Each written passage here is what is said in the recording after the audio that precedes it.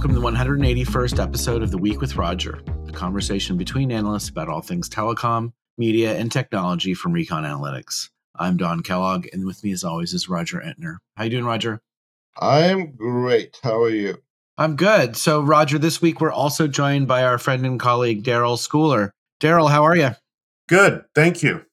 So you gents both just got back from Mobile World Congress in Barcelona. I thought we could spend a little bit of time talking about what you saw, what you heard, and really kind of what was the buzz of the show. How was it? I haven't been in Barcelona for MWC in literally 20 years.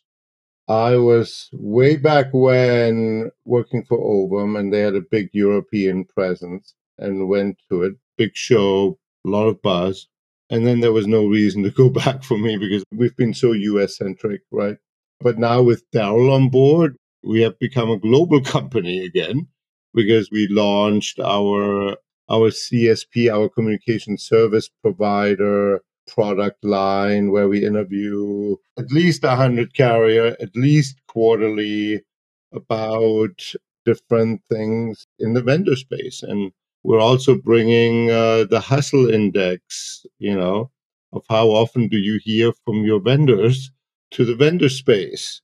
And so we are asking then all the carriers, how often do you hear from your vendors? It will be very interesting data. We have the first set of data because we have the second report in where we asked this.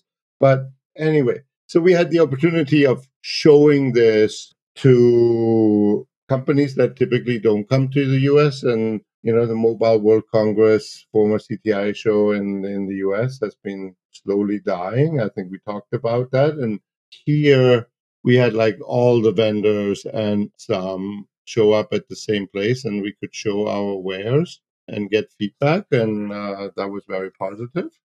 So I'm very happy about that. But coming back to the show, Roger, stop talking about yourself, right? But I thought it was a very busy show, very good buzz, very impressed, highly recommended. We'll go again next year. That's like in a nutshell of my impression. I would say having, regularly gone up until COVID, overall, going into the show, the GSMA was talking about they were expecting 95,000 attendees, which it gets it pretty close back to 2019 levels from just the amount of people that Roger and I had to push our way through. I say they definitely hit that goal. Yeah. If not exceeded it. So I would say overall, just the environment, the energy, that the show definitely is back and impactful again. One of the changes, as we talk more about what our observations with the show, is that when I first started doing it, it used to be that the show was a place to make big announcements. Now, so many of the companies, they make their announcements the week before, and you spend your time discussing it once you're there, which honestly, for me, I appreciate it. Instead of going to the conversation and say, hey, when we just announced this, you actually have some time to think about it and have more in-depth conversations. Yeah, and I really enjoyed that as well. That I know you have been on like daily briefings about all kinds of announcements by all the vendors, but it was also very, very interesting, like what we've seen. And, we've been invited to various events and dinners, and it was just an impressive show. It was good. Yeah. I was very happy. And as everybody expected going in, there was tons of AI talk. So after hearing all the AI pitches, what's your take, Daryl, on where AI is with respect to mobile right now? Well, a lot of people have AI up or they're talking about AI. Most of them are not doing much with Gen AI yet. It's more of a roadmap item. And also where it is impacting most right now and people really focus on is really around customer experience and secondly, automation of some formerly manual optimization processes. In terms of it being like actually built in natively to the equipment, it's not there yet. It's probably years away. It's more like in the research that we just published, there's a desire to make it native in 6G. So there's some time there. One really interesting announcement that did come out is that the announcement of the AI RAN Alliance, just focused on that in terms of how do you make AI and machine learning native into the next generation of infrastructure. But when we look at RAN, we're like, we were at the Samsung event on Sunday, right? This show officially starts Monday, but the first events are on Sunday. And Samsung had a very good event and brought Telus, a carrier in Canada, as an example of their both traditional RAN and open RAN approach. And to give the listeners a little bit of backdrop, Telus had Huawei equipment, and the Canadian government decided to outlaw Huawei equipment, just like the US. And in the US, it was small carriers, and in Canada, it's one of the three big carriers. And they had to rip and replace everything. So they used this with Samsung equipment, both the traditional architecture and then the latter part, full stack, with the exception of with the RIC, right? The RIC is from, Daryl, remind me, we met with them too, Juniper, right? Yes. But everything else, I think, is Samsung. And by the way, this seems to be the trend. But one of the things that Samsung said is, yeah, we're at like 99.9% of the Shannon limit. AI will not make a meaningful impact, right?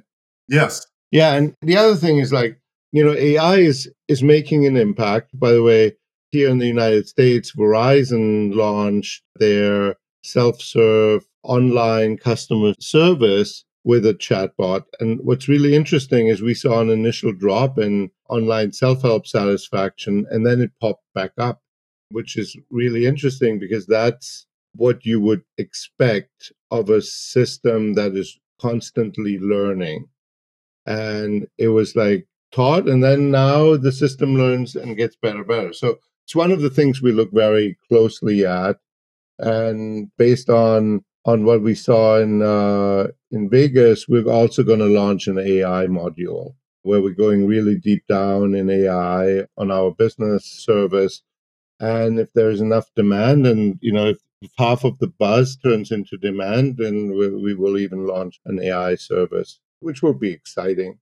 One of the things that we think of here in the US in terms of network deployment is, we're pretty much done with 5G deployments as they are, right, in terms of the major C-band deployments. No, we're by far not done.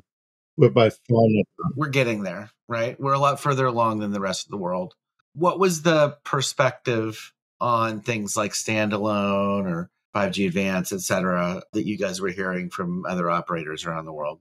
Well, Daryl and I were at a T-Mobile event where they talked about it, right, Daryl? Yeah. I mean, I was going back to the American thing. I will say one of the takeaways is that I also got from other discussions when it comes to standalone, such as that the rest of the world's looking towards the United States, honestly. With the exception of China, this market here where we are is considered really the leader in 5G deployments. In terms of the number of operators here, we're much further along on standalone. So they're actually looking a lot towards here for examples and guidance on how to get to that point. Yeah, and we are also the leader in Open RAN. What was interesting in the Deutsche Telekom presentation, and their management board tech head, Claudia Nehmat, was speaking. I thought it was very interesting that on one hand, they already launched slicing, but when it comes to Open RAN, what was very interesting, it was like, yeah, we'll have whatever many sites by 2027, right? So there's the saying that the future is already here, it's just unevenly distributed. And I think we're seeing that in wireless where it's bits and pieces, right? Yeah. Some carriers have already slicing, others are further ahead with Open RAN. I think the leaders when it comes to Open RAN, especially with Dish. But yeah. Yeah, it's a good reminder that two things. One, when it comes to wireless, the answer to any question is really it always depends because as we try to communicate ideas, historically they can criticize, the analyst industry, whatever, in terms of everything's like a hockey stick or whatever. And at times it gets that way, but every operator really has a different approach to how they get there and a different timeline. Whether some operators, when it comes to open, they start, they want to virtualize their network, cloudify the network, then go open, or do they want to open, then try to cloudify the network? Or the same, with the 5G stack going to SA, where does that fit into their timelines as well? So there's always a lot of difference there. One of the other things also, Kendall, is just the continuing challenge with SA. I still get the sense it's going to take a while because operators, they want to monetize 5G, but they don't want to invest in standalone core until there's a commercial reason to do so. But then they'll never actually monetize 5G unless they do the core. One of the big things and one of the objectives that they continue to see the development in the mobile ecosystem is really continuing to build the partnership and building the alliances to create enough volume to make it easier for everybody to deploy the standalone and monetize it quickly. Yeah. All right. Anything else you guys saw at the show that was interesting or notable that the viewers or the listeners should know about? I think, on the API side, there's still progress there. That there was definitely a lot of discussions going on, lots of demos on how to use API, use API to support slicing. There was a developers conference going on there at the same time for hacking as well to try to build up that side of the equation. And I think on the network side, the operator side, technology side, there's a lot of interest, but they're still doing a lot of work trying to get the actual developers of those applications involved. And that seems to be where there's quite a lot of focus this year. Right. So kind of building the groundswell movement such that there's enough developers out there that are familiar with the APIs and the technology such that they can build interesting new things.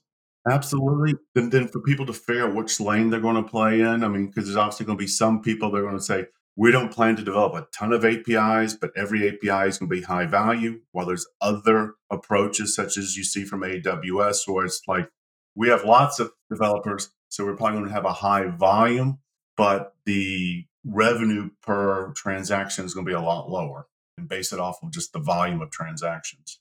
And you see operators, looking at both paths going forward too, because both of them just kind of depends on what their objectives are or where their customers are.